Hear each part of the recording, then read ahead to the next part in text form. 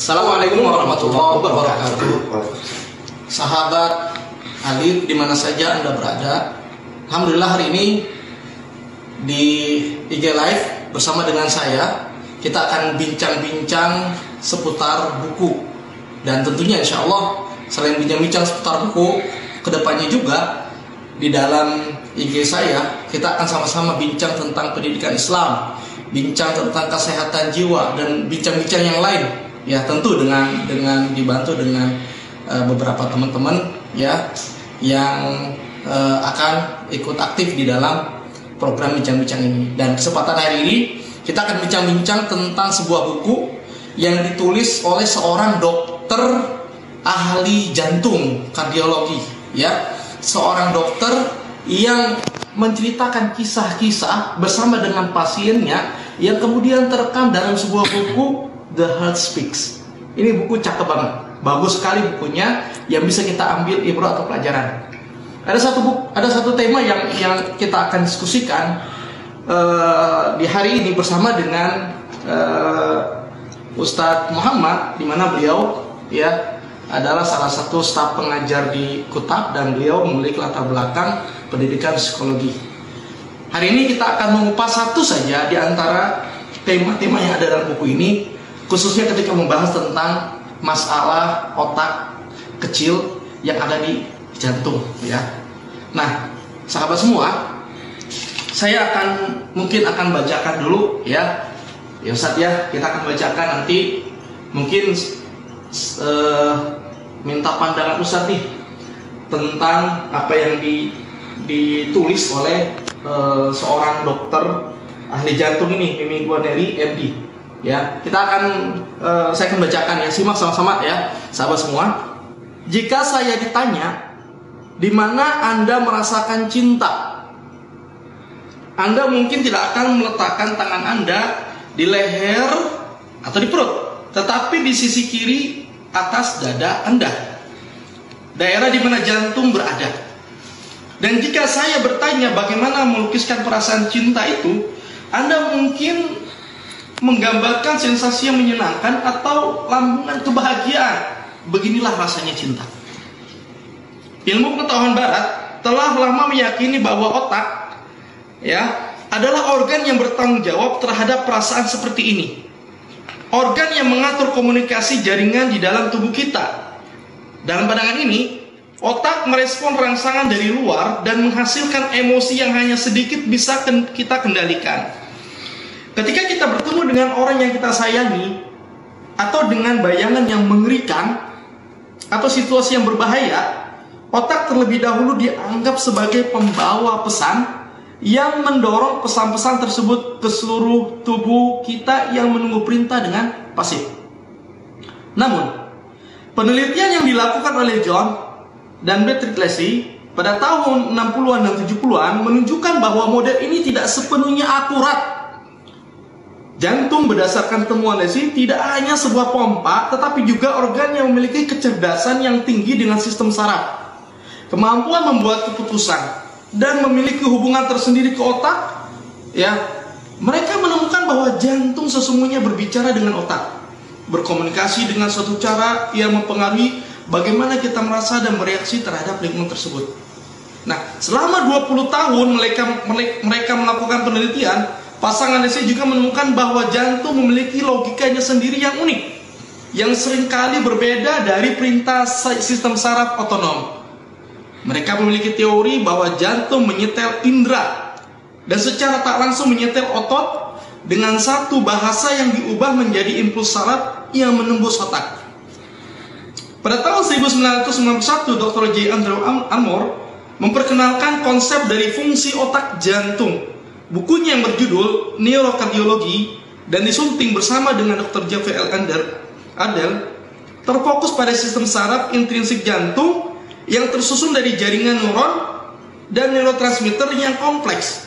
Sirkuit otak kecil yang rumit ini memungkinkan dirinya bekerja secara independen dari otak di kepala kita untuk belajar, mengingat, bahkan berpikir dan merasa. Nah sahabat, dari salah satu tema buku ini saya tertarik untuk berdiskusi dengan Ustaz Muhammad yang memiliki latar belakang pendidikan psikologi, ya, tentang otak. Ya, biasanya kan dulu saya mengenal dalam artikel, ya, bahwa otak itu ya fungsinya banyak sekali. Salah satunya adalah tentang perasaan-perasaan itu datangnya dari otak, emosi-emosi semuanya dari otak. Ya, benar gak sih hal tersebut? Ya, yuk kita coba telusuri lebih dalam, ya, tentang masalah ini. Ya, jadi Ustaz, yang anak tahu dulu nih Ustaz, ya dulu ya dari artikel-artikel tentang anak-anak suka sekali dengan kajian-kajian psikologi, ya. Artikel-artikel itu salah satunya adalah menunjukkan fungsi otak. Salah satunya itu adalah bukan hanya menyimpan memori, tapi juga emosi, perasaan, logika. Nah, ini ya akhir-akhir ini saya dapatkan beberapa buku. Salah satu buku ini menunjukkan bahwa jantung juga punya otak, memiliki dan menyimpan perasaan-perasaan juga. Gimana Ustaz? Menurut Ustaz, yang pengetahuan Ustaz selama kajian di jurusan psikologi itu, Ustaz? Bismillah. Pertama, mungkin yang seperti Ustaz katakan, memang benar di psikologi itu otak itu adalah sebagai pusat perasaan, pusat kendali tubuh. Pusat kendali tubuh. Sebelumnya Anda menjelaskan di psikologi dulu Anda pernah belajar tentang gimana tubuh kita itu semuanya, mulai dari otak, jantung, sampai semuanya itu kita pelajari ya. Dari saraf-saraf, yang bagaimana otak itu dia menggerakkan saraf-saraf kita, ada elektron-elektronnya, memang benar seperti itu. Dan cuman jantung tadi seperti yang dikatakan Alex tadi, kalau di buku ini jantung itu ternyata memiliki otaknya itu sebenarnya mirip atau ada hubungan sama, dia berhubungan dengan si otak ini, si jantung ini berhubungan dengan otak. Cuman di pemahaman Ana selama Ana belajar di psikolog itu, jurusan psikologi itu, Ana belum pernah menemukan bahwa adanya hubungan si jantung ini ternyata punya otak tersendiri, punya kemampuan berpikir seperti layaknya otak. Dan saya baru tahu, Masya Allah. Itu ternyata baru tahu. Kalau yang Ana tahu itu memang semuanya itu mulai dari perilaku kita itu semuanya di otak. Terus perasaan kita itu di otak. Terbentuknya perilaku kita itu di otak. Gimana kita merespon, gimana kita menerima semua yang ada di luar itu, psikologi itu diistilahkan mendewakan otak. Ya, seperti itulah. Oke, itu ya, Masya Allah. Sahabat semua, di luar sana mungkin karena dipahami bahwa otak adalah pengatur sistem kita, perasaan kita, itu sehingga banyak tuh Ustaz, ya, pelatihan-pelatihan yang semuanya berfokus pada mindset, pelatihan-pelatihan yang semuanya untuk perbaikan mindset, pandangan otak gitu ya. Hanya main. Mindsetnya hanya main aja, pikiran-pikiran saja, ya, pikiran-pikiran saja. Tapi jarang sekali menyentuh tentang qalbu. Sekarang Ustaz, Anda ingin menyampaikan satu hal yang menarik nih, teman-teman semua. Satu hal yang menarik, kita akan coba ambil salah satu kitab tafsir kita di sini. Kita ambil di ini ya. Oke. Kita akan hubungkan dengan apa? Dengan otak ini, otak jantung ya. Oke ya. Sahabat semua, saya akan bacakan satu bagian surat, potongan ayat ya, yang dimana ayat ini memberikan gambaran jelas bagi kita Ustaz, bahwa qalbu itu juga memiliki fungsi sebagai sama seperti disebutkan di sini, fungsi komunikasi, fungsi berpikir, Masya Allah. Sementara Al-Quran sudah menyebutkan berapa abad? 1400 tahun yang lalu tentang fungsi qalbu ini. Yuk kita baca sekarang ya. Tanpa ada ilmu. Al-Imam Ibnu Katsir rahimahullah ta'ala, ya, ketika beliau ya menyebutkan tafsiran terkait di dalam surat Qaf ayat 37, ya, beliau mengatakan, ya, beliau mengutip di beberapa ulama tafsir, ya. Kita coba baca di sini ya. Inna fi dzalika ladzikra. Sesungguhnya pada yang demikian itu terdapat benar-benar terdapat peringatan. Ai la ibrah. Sesungguhnya pada yang demikian itu terdapat benar-benar terdapat peringatan atau ibrah, pelajaran. Ya, pelajaran apa? Nah, teman-teman semua bisa dicek deh ya. Ayat sebelumnya itu Allah berfirman tentang apa? Ya, ini PR ya. Teman-teman bisa lihat, sahabat semua bisa lihat ya, ayat-ayat sebelumnya itu berisi tentang apa sih? Mengapa kemudian Allah di sini berfirman, "Inna fi dzalika ladzikra." Sesungguhnya pada yang demikian itu benar-benar terdapat peringatan, benar-benar terdapat pelajaran. Ya. Nah, benar-benar terdapat pelajaran bagi siapa? Ustaz, liman kana lahu qalbun. Ya, bagi mereka yang punya qalbun, punya apa? Punya Qalbu, jantung tadi. punya jantung tadi, punya hati, qalbun, ya, hati dengan maknawi ya, hati makna bukan hati liver. Dia punya qalbu, punya hati, ya, punya hati yang bagaimana tuh? Ya, di mana peringatan itu bisa bermanfaat bagi mereka yang punya hati. Sekarang pertanyaannya, hati yang seperti apa tuh? Dijelaskan di sini, hati ya lubun ya ibihi. Hati yang dia itu memahami. Ya. Sementara Mujahid berkata aklun. Ya. Akal. Ya, qalbun ya aklun. Ya, akal. Nah, awal qasama wa huwa syahid ay istama al kalam fa wa'ahu wa ta'aqqalahu bi aqlihi wa tafahamahu bi lubihi, ya. Nah, artinya apa? Dia mendengarkan ucapannya, firman Allah, lalu dia memahaminya. Wa ta'aqqalahu bi qalbihi. Dia memahami dengan apanya? Dengan hatinya. Wa tafahamahu bi lubihi, ya. Dan dia memahami, mentadaburinya, memahaminya, ya, berusaha untuk berpikir dan memahaminya itu dengan hatinya. Nah, tergambar kan sekarang? Ya, sahabat semua. Ini Al-Imam Ibnu Katsir mengatakan atau menyebutkan, ya, beliau kan ulama abad ke-7 Hijriah, kalau tidak hilaf ya 7 atau 8 Hijriah, pun mengatakan demikian di dalam tafsirnya ini. Ya, artinya apa? Artinya apa yang dikatakan oleh Dr. Mimi Guareri MD, ya, ini masa sekarang. Sementara ya Allah menyebutkan atau menyampaikan kepada kita bahwa qalbu itu punya kemampuan, fungsi seperti otak. Dan disampaikan juga di dalam tafsir Ibnu Katsir rahimahullah taala. Ya. Nah, juga kita bisa lihat, ya, salah satunya juga kita bisa lihat sini ya. Mungkin kita bisa lihat juga di salah satu tafsir juga. Ya, kita bisa lihat di sini. Ketika menjelaskan tentang walaqad zara'na li jahannama katsiran minal jinni wal insi lahum qulubun la yafqahuna biha. Ya, apa katanya? Walaqad zara'na, sungguh ya, benar-benar zarokna, kami akan apa? Masukkan neraka jahanam itu katsiran, kebanyakan dari apa? Bangsa jin dan manusia. Mengapa demikian? Karena mereka lahum qulubun la yaqulun. Mereka punya hati, qalbu, tapi mereka tidak gunakan untuk memahami ayat Allah. Ya kan? Artinya apa? Qalbu memiliki fungsi, ya, al-fahmu, yafqahuna, ya, memahami, ya. Bahasa dikata faqaha, ya. Fikh itu namanya al-fahmu, ya. Jadi sahabat semua, qalbu memiliki fungsi tadi saat berpikir, ya. Dan apa yang disampaikan oleh Dr. Mimi Guare ini sangat tepat sekali. Bahkan itu sahabat semua, ya.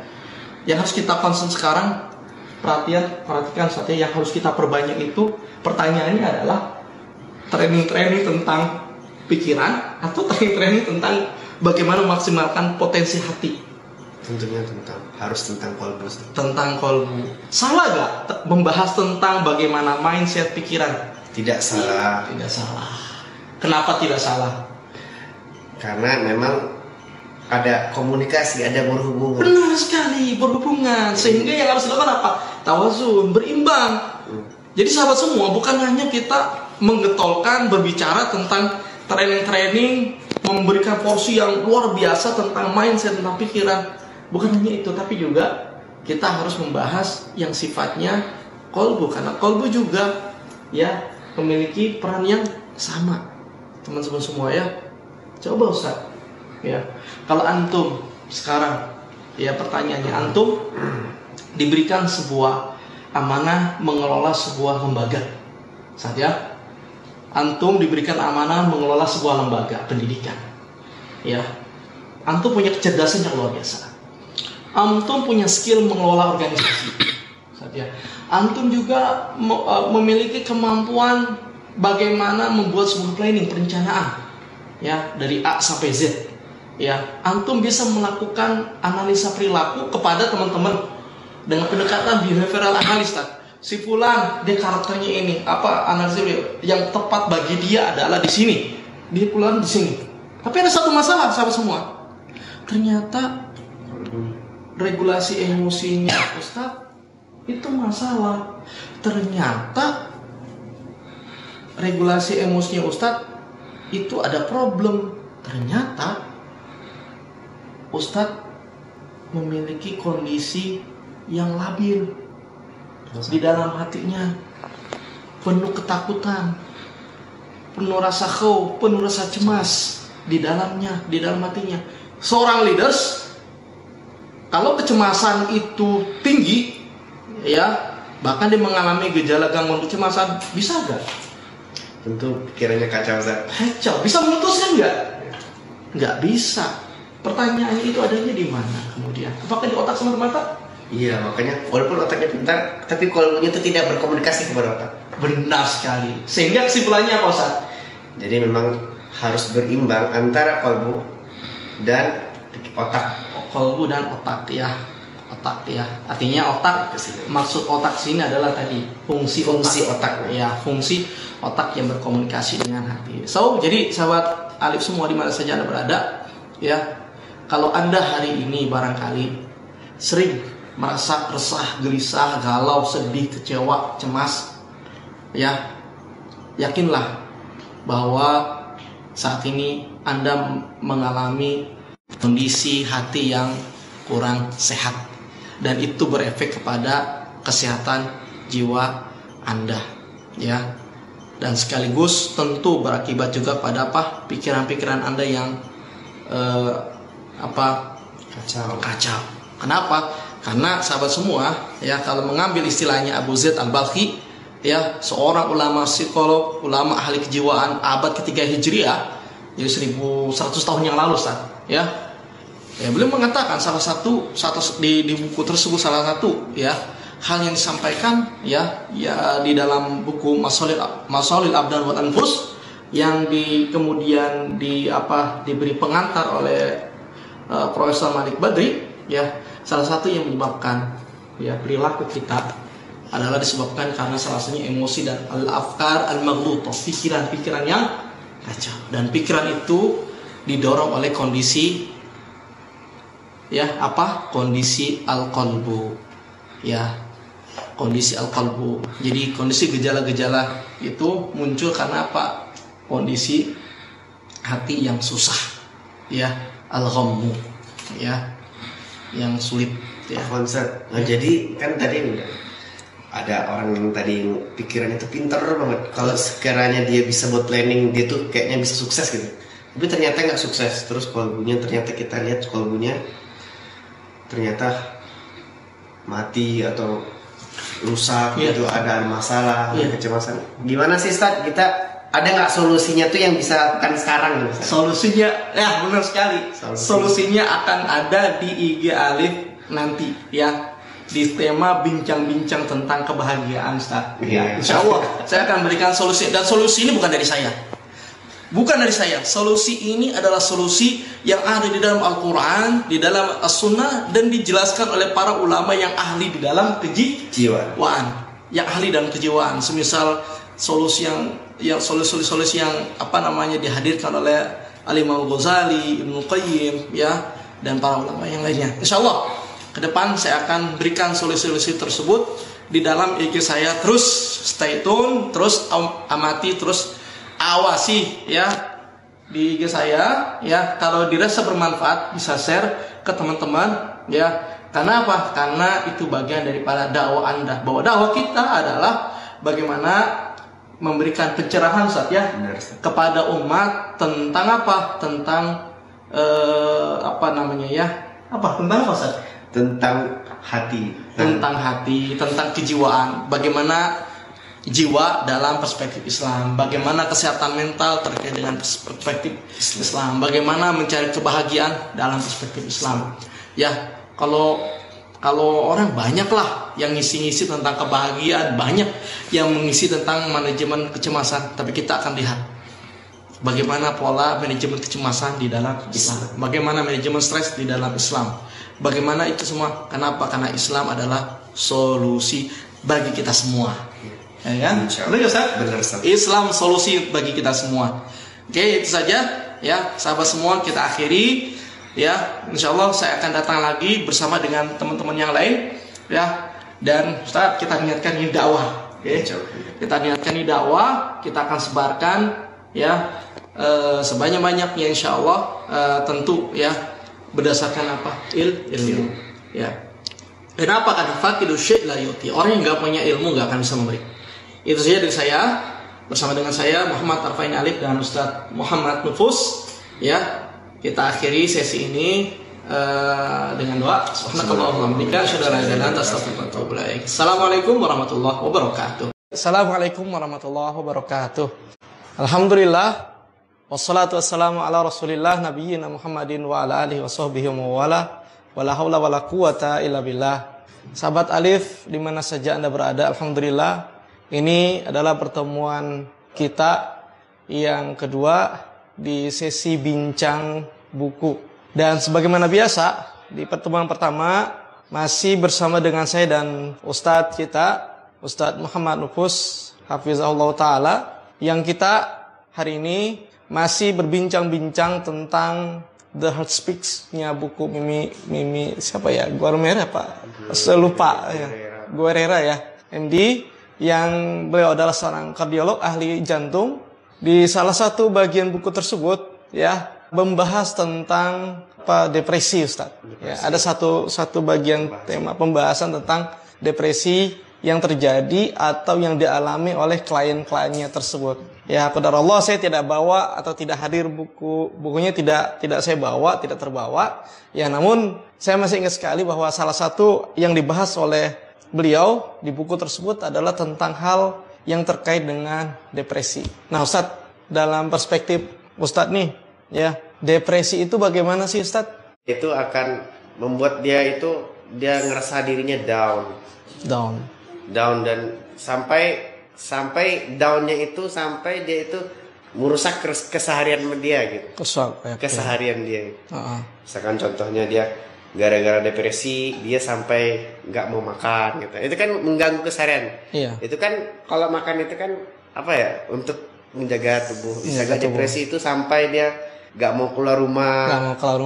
Ada depresi juga yang dia tuh sampai nggak mau ngobrol sama siapapun. Iya. Ada juga depresi dia malah kabur dari rumah. Iya, malah kabur. Oke. Sahabat semua, itu adalah fenomena yang tadi disampaikan Ustadz Muhammad tentang apa yang beliau ketahui dari fenomena depresi yang itu nampak terlihat dari perilakunya Ustadz ya. Iya, benar. Perilaku orang yang mengalami depresi tersebut. Nah, sahabat semua, di sini perlu saya coba kita coba bahas lebih lanjut, bahas lebih lanjut ya tentang masalah depresi ini Ustadz ya. Bahwa depresi, sahabat Alif semua di mana saja Anda berada, adalah fenomena ya, saat gejala gangguan kejiwaan atau istilahnya adalah al-a'rad an-nafsiyah ya, gejala gangguan kejiwaan yang dialami oleh seseorang gitu ya, oleh seseorang, di mana depresi ini masuk ke dalam, kalau menurut Al-Balkhi ini masuk dalam al-huznu wal jaz'u, keadaan yang dia sangat sedih sekali dan keadaan sangat susah dan keadaan yang berat sekali ya, diawali oleh al-huznu, kesedihan yang begitu mendalam ya, adanya sesuatu yang hilang di dalam diri atau ada sesuatu hal yang dia tidak bisa gapai yang membuat dia kemudian begitu sedihnya. Sahabat semua, dalam sebagai seorang konselor, sebagai orang yang membantu sahabat-sahabat muslim lain yang terkena gejala-gejala gangguan tersebut, saya dapati sahabat semua, apa yang mereka alami, apa yang mereka rasakan, itu salah satu di antara sebabnya, Ustadz. Salah satu di antara sebabnya adalah dhaiful iman. Lemahnya keimanan sahabat semua. Lemahnya keimanan yang diyakini dari orang tersebut, gitu. Lemah imannya. Iman kepada siapa yang lemah? Terutama salah satunya adalah iman kepada Allah, dan yang di dalam hal ini adalah biasanya kita lihat adalah keimanan kepada al-iman bil qada'i wal qadar. Iman kepada qada dan qadar. Ini pintu pertama sahabat semua. Seseorang mengalami kesedihan mendalam, seseorang mengalami depresi yang sangat, salah satunya adalah karena dia sedih dan dia larut dalam kesedihan dan dia menolak keadaan tersebut, reject. Nah, penolakan inilah yang menjadi penanda bahwa imannya itu apa? Lemah. Lagi-lagi sahabat, apakah depresi itu terkait dengan semata-mata pikiran? Kalau yang saya pelajari di psikologi, semata-mata hanya pikiran. Nah, sekarang kita lihat bahwasanya sahabat semua, depresi, sedih, cemas, itu adalah bagian daripada maradul qalbi, penyakit hati yang terkena apa? Penyakit. Sama seperti yang kemarin ya, Ustaz, yang kita bahas, yang komunikasi, ada hati. Benar sekali, ada hati, ya dia berkomunikasi dengan otak. Artinya apa? Sumbu pertamanya sahabat adalah al-qalbu. Sumbu pertamanya adalah al-qalbu. Nah, ini harus kita pahami sahabat semuanya. Sebentar ya, saya coba ambil satu kitab yang menjadi referensi kita. Ya, saya akan kita coba lihat di sini ya, Ustaz ya, supaya kita bisa memahami lebih mendalam. Ini adalah salah satu apa yang ditulis oleh seorang ahli kejiwaan, Ustaz. Ahli kejiwaan Islam. Beliau adalah Al-Imam Ibnu Qayyim rahimahullah ta'ala. Kita akan lihat di bagian bab yang ketiga. Bab yang ketiga, di mana Ustaz Muhammad dan sahabat semua, Al-Imam Ibnu Qayyim di sini menyebutkan tentang terbaginya penyakit hati. Obat untuk penyakit hati ada dua macam. Di mana sakit yang pertama itu disebut tabi'iyah, yang kedua apa? Syar'iyah. Nah, tabi'iyah itu, kan kita fokus ke tabi'iyah, ya. Tabi'iyah itu apa sih? Maradun mu'lamun lahu fil hal. Jadi satu penyakit yang ada di dalam hati kita yang dapat dirasakan oleh orang tersebut, gitu. Dapat dirasakan oleh tersebut, seperti apa? Sedih, kemudian seperti sedih, susah, merasa susah, cemas, keras. Itu dapat dirasakan oleh orang tersebut, oleh orang tersebut. Nah, sahabat semua, kalau kata Al-Imam Ibnu Qayyim rahimahullah di sini, beliau menjelaskan bahwa untuk bisa menyembuhkan penyakit yang seperti ini, itu harus tahu apa sebabnya. Tahu sebabnya, Ustaz. Wa hadzal marad qad yazulu bi adwiyatin tabi'atin ka izlati asbabihi. Dan penyakit seperti ini itu bisa hilang terkadang dengan obat-obat yang sifatnya apa? Natural, yang sifatnya itu tabi'i, ya. Yang sifatnya itu apa? Obat-obat yang seperti obat fisik itu, ya. Ka izlati asbabihi, seperti menghilangkan sebab-sebab yang menyebabkan terjadinya. Iya. Nah, jadi sahabat semua, bahwa penyakit al-marad yang disebut al-marad, ya, tabi'i, adalah satu penyakit yang dapat dirasakan oleh orangnya dan dapat dihilangkan asal kita tahu sebab-sebab yang menjadi pemicunya, sahabat semua, yang menjadi pemicunya. Sama seperti ketika kita melihat sebuah kebakaran yang besar tuh, Ustaz, ya, rumah yang terbakar begitu besar. Nah, ketika kita melihat rumah yang terbakar besar itu, tentu ya cemas, ya kan. Tapi kalau kita lihat itu sendiri, yang menyebabkan yang menyebabkan terjadinya kebakaran itu pasti ada pemicu. Iya, benar. Apa sih pemicunya? Apakah konslet? Iya. Apakah kompor meledak? Nah, begitu juga emosi kita, begitu juga depresi itu, Ustaz. Jadi ada respon dari luar, ya? Iya, dicari apa? Sebab-sebabnya, sahabat semua. Nah, maka ya, yang harus kita ketahui terkait dengan hal ini, Ustaz, terkait dengan apa? Depresi, dari sekian banyak kasus yang saya tangani, satu sahabat semua, kembali kita coba refleksi diri, self refleksi, ya self reflection. Jadi kembali kita coba muhasabah diri. Kalau di antara sahabat semua barangkali yang saat ini merasa begitu sedih dan tenggelam dengan kesedihan, maka coba lihat keimanan kita. Iman yang lemah ya menjadi salah satu penyebab penyasar. Ya, kenapa? Karena tadi sahabat semua, depresi, rasa cemas, takut, rasa susah itu adanya di dalam qalbu. Dan keimanan itu adalah bagian daripada amalan hati, ya. Maka kalau kita ibadah amalan hati itu penuh, insya Allah ya hal-hal yang bisa mengganggu secara kejiwaan kita ya dari emosi-emosi tersebut itu lambat laun bisa terkikis karena apa? Keimanan tersebut. Iya. Nah, sahabat semua, oleh karena itu dalam hal ini, dalam kesempatan kali ini saya ingin menyampaikan Ustadz ya. Ada beberapa hal yang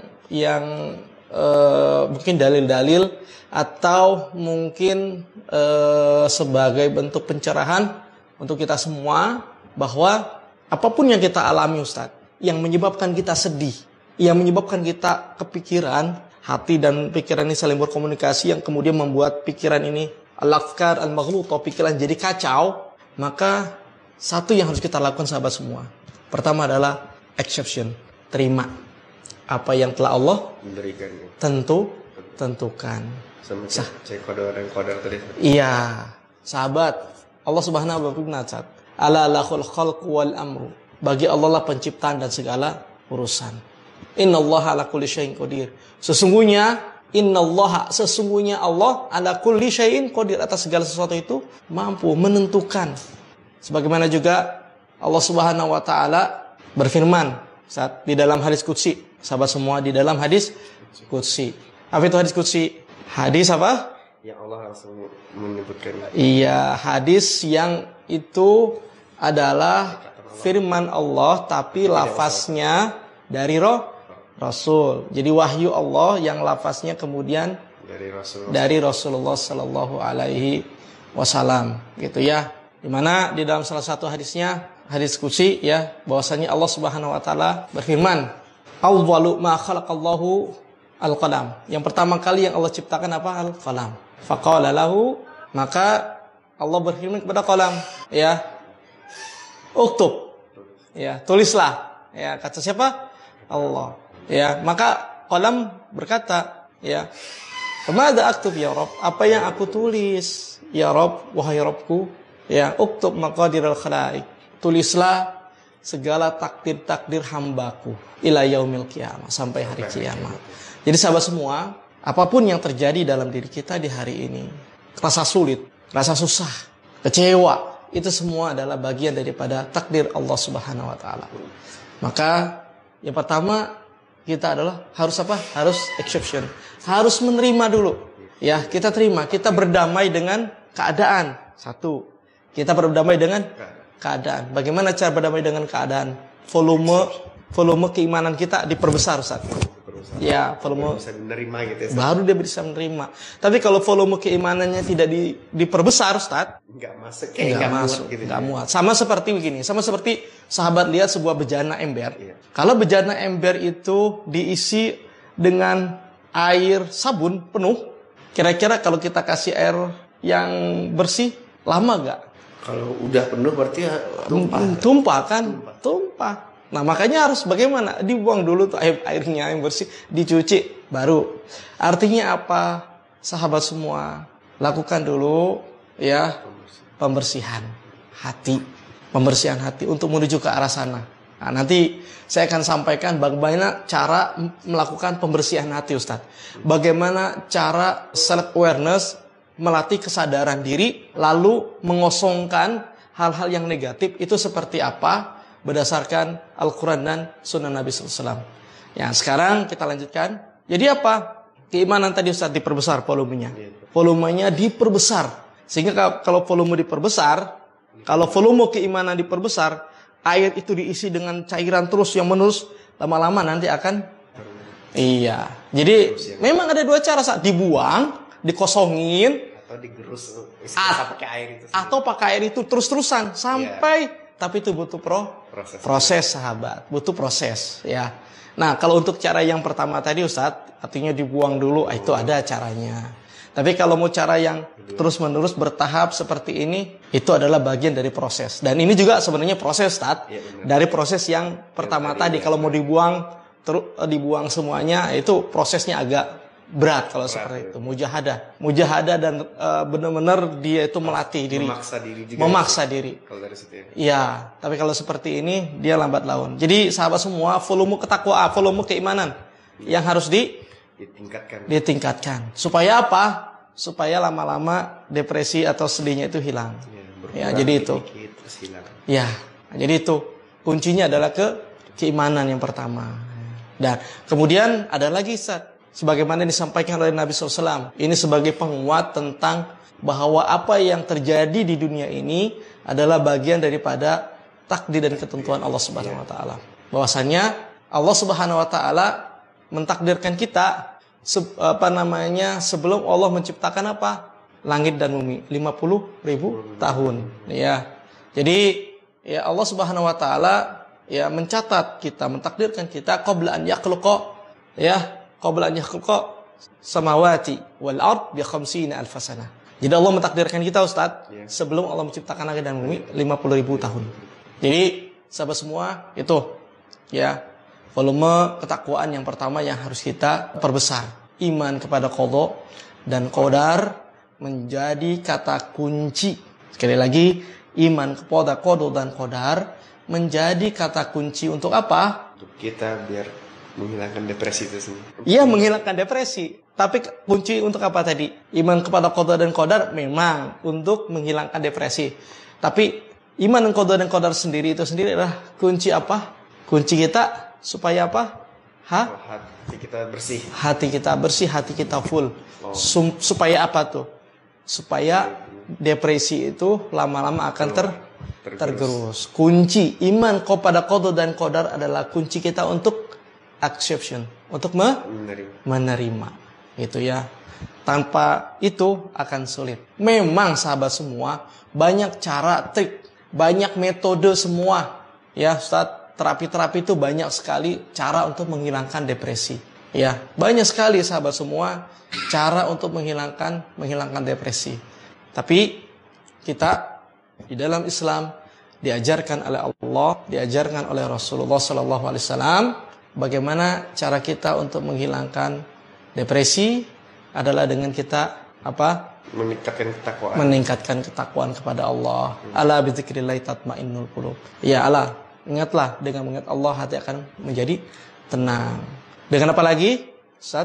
Dengan iman kepada iman kepada qada dan qadar. Karena dengan iman kepada qada dan qadar salah satu faedahnya adalah apa? Tadi bisa membersihkan hati dan bisa menguatkan hati kita, menguatkan jiwa kita terhadap apapun yang terjadi dalam diri kita. Karena dia yakin Allah Maha segala-galanya. Allah Maha tahu. Allah Maha mengatur mana yang terbaik bagi dirinya, bagi dirinya.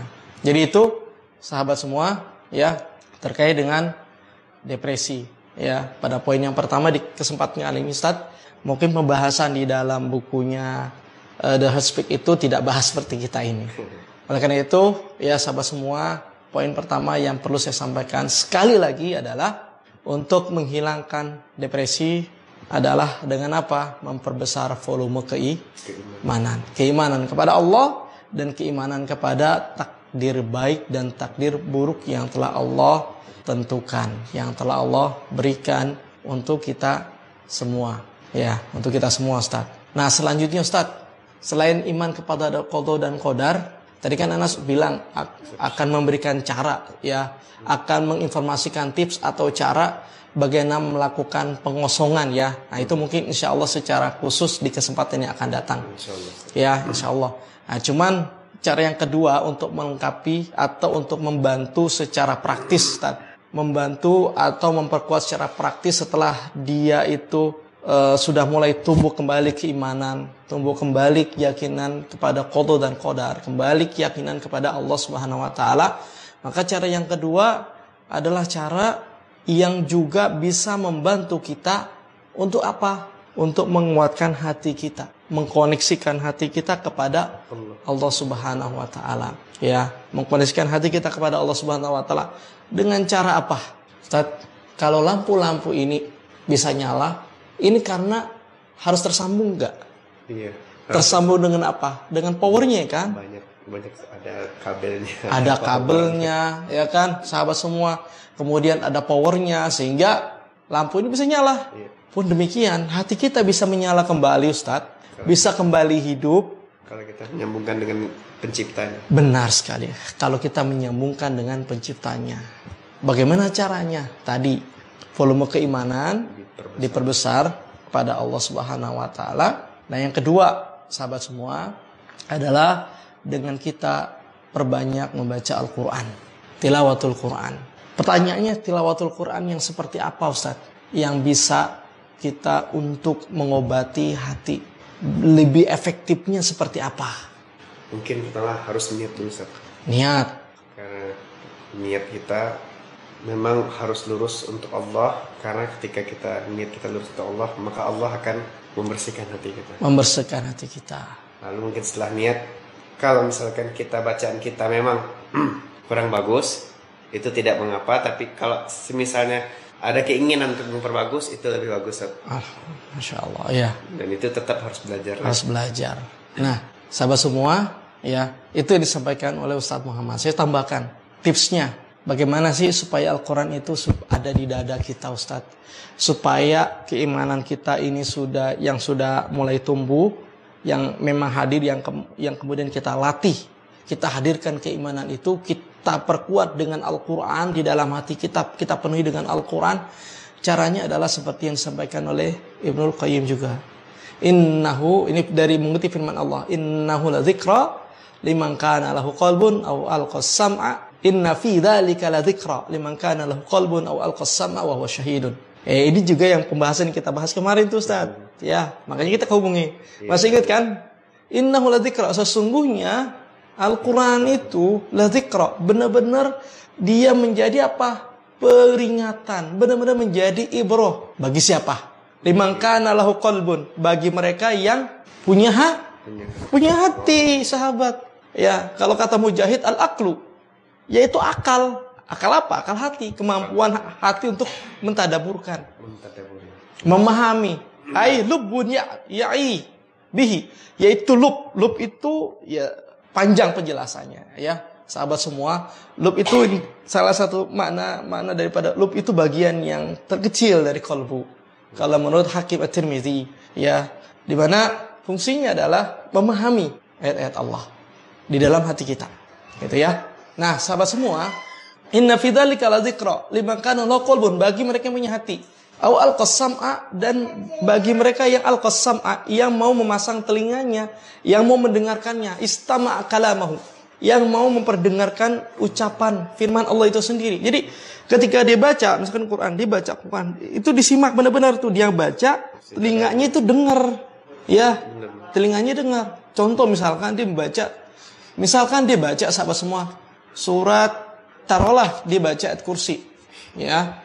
Allahu la ilaha illa huwal hayyul qayyum la ta'khudhuhu sinatun wa la naum. Itu dibaca, telinganya dengar, ya, telinganya memperhatikan apa yang dibaca. Inna fi dzalika la dzikra liman kana lahu qalbun aw alqas sam'a, telinganya benar-benar. Wa huwa syahidun, syahid, dan di jiwanya dan dirinya itu menyaksikan, sahabat semua. Artinya apa menyaksikan? Hati dia menyaksikan, mata dia benar-benar menyaksikan, telinga dia menyaksikan, diri dia menyaksikan apa yang dia baca, menghadirkan bahwa syahidun liman kana lahu qalbun aw alqas sam'a, ya, aw alqas sam'a wa huwa syahidun, ya. Dan disampaikan juga dinukil oleh Imam Al-Qayyim taala, ya, istama'a kalamahu, ya, di mana hati itu adalah tafaqqaha, ya, ta'aqqalahu bil qalbihi. Memahami apa? Memahami ayat-ayat Allah yang dia dengar, ya, itu dipahami dengan apa? Dengan hati dia. Kedua adalah cara kita untuk sedikit demi sedikit menghilangkan depresi, rasa sedih itu adalah dengan tilawatul Quran. Disertai dengan apa? Dengan kekhusyuan, dengan mendengarkan apa yang dia baca, membaca terjemahannya. Kalau tidak tahu ya bertanya, ya jadi baca Al-Quran beserta dengan terjemahan atau dengan tafsirnya. Kalau tidak tahu bagaimana? Bertanya dengan yang tahu. Artinya dia benar-benar mentadaburkan Al-Quranul Karim. Gitu ya sahabat semua. Jadi pada bagian yang kedua, di mana di The Hot Speaks tersebut membahas tentang depresi, ya, maka saya angkat kasus depresi dari klien-kliennya beliau, ya, dan kita bahas di sini Ustadz, dan kita beri kesimpulan di kesempatan kita kali ini bahwa apa yang mesti kita ambil Ustadz? Kunci pertama yang kita pelajari tadi adalah kita harus melapangkan, membesarkan volume hati kita. Volume hati atau volume keimanan Ustadz? Volume keimanan. Satu, tuh sahabat ya, perbesar volume keimanan kita. Apalagi keimanan yang mana Ustadz yang harus diperbesar di dalam masalah ini? Keimanan kita kepada Allah dan qadar, dan kepada Allah dan pertama. Iya, kepada qada dan Qadar. dan qadar. Diperbesar tuh, diyakini, ya. Yang kedua Ustadz? Kedua tadi tilawatil Quran. Tilawatul Quran. Tilawatul Quran yang seperti apa Ustadz? Yang bisa mempengaruhi hati kita dan menghilangkan sedikit demi sedikit depresi atau kesedihan tersebut. Tilawah yang dengan niat yang lurus, dan kita harus mendengarkan bacaan tersebut, menyerapinya dalam hati dan mentadaburnya. Mentadabur. Artinya ketika kita bisa membaca artinya, kita baca artinya. Ketika kita belum paham, kita tanya kepada yang lebih paham. Fas'alu ahla dzikri in kuntum la ta'lamun. Penting sekali bertanya dengan orang yang alim, orang yang mengetahui tentang Al-Quran. Kalau kita tidak paham, ya. Jadi poin pentingnya adalah dua Ustaz. Insyaallah ya ada hal-hal yang praktis lain yang bisa kita lakukan Ustaz untuk mengatasi depresi ini. Ya, untuk mengatasi depresi ini, di mana pada poin yang pertama tadi yang seperti apa sih yang saya analogikan air dibuang. Nah, itu teknik atau cara-caranya itu insya Allah Ustaz kita akan sampaikan di kesempatan yang berikutnya. Hanya saja sekali lagi model seperti itu harus apa? Benar-benar mujahadah. Benar-benar dipaksa, harus riyadhatun nafs, harus benar-benar dilatih jiwanya itu. Harus dilatih benar-benar sedikit demi sedikit harus dikosongkan. Jadi dikosongkannya bukan seperti sekaligus, tapi dikosongkan dikit sampai ya hilang. Sampai dia hilang. Ya. Pun kalau misalkan udah dibuang, biasanya kan air sabun tuh tetap ada licin-licinnya. Ya, hati-hati nanti jatuh. Iya, nanti bisa jatuh. Ya. Ya, jadi itu sahabat semua ya. Nah, untuk yang kesempatan kali ini adalah saya menganalogikan seperti sebuah air sabun yang kita kasih air. Ya, yang lama-lama air sabun itu akan hilang sedikit demi sedikit. Ya, dengan cara apa? Air sabun itu ya kita mungkin volume airnya kita perbanyak di air sabun tersebut, sehingga air sabun tersebut lama-lama terbuang sampai kemudian kita tentu lagi dengan kita ibaratkan seperti yang kedua dengan tilawatul Quran. Jadi itu sahabat semua, ini semua sahabat semua insya Allah ada di buku saya, di buku Anda Ustaz. Judulnya apa? Judulnya adalah judulnya rahasia deh. Yang jelas tentang terapi kejiwaan di dalam Islam. Jadi bagaimana sahabat semua dapat melakukan proses terapi mandiri, ya Ustaz ya, terapi mandiri atau dengan bantuan konseling, ya, dengan melakukan pendekatan terapi-terapi secara apa? Secara Islami. Ya, kita tidak menggunakan pendekatan yang meditasi. Nggak ada. Kita tidak meditasi sahabat ya, tidak. Kita tidak menggunakan pendekatan hipnoterapi, tidak. Kita nggak menggunakan hipnoterapi. Kita tidak menggunakan bagaimana memperkuat mindset, mengubah mindset semata-mata pikiran yang kita bahas, tidak. Yang kita awali, yang kita mulai adalah seperti Rasulullah SAW memulai. Bagaimana kita merapikan hati kita, bagaimana kita membersihkan hati kita, yang itu kemudian akan terbias di dalam perilaku kita, ya, perilaku kita. Baik, itu saja sahabat semua Insya Allah buku akan keluar saat kita akan cetak nanti di bulan Agustus dan akan di launching insya Allah taala ya. Nah untuk menuju ke arah sana Ustaz kita akan bahas terus tentang masalah-masalah ini. Insya Allah. Ya itu saja sahabat Alif semua ya. Di kesempatan kali ini kita akan lanjutkan di pekan yang akan datang bersama dengan Ustaz Muhammad. Kita masih membahas the heart speak Ustaz ya. Masih membahas the heart speak. Kita akan masuk ke bagian yang lain di heart speak-nya. Kita akan kaji lagi, tapi kita kaji dengan format yang berbeda Ustaz. Ya. Jadi itu sahabat semua, terima kasih atas atensi dan kehadirannya ya, mudah-mudahan bermanfaat untuk sahabat semua. Terima kasih, jazakumullah khairan wa barakallahu fikum. Kita akhiri Ustaz ya. Subhanakallahumma wa bihamdika asyhadu an la ilaha illa anta astaghfiruka wa atubu ilaik. Assalamualaikum warahmatullahi wabarakatuh.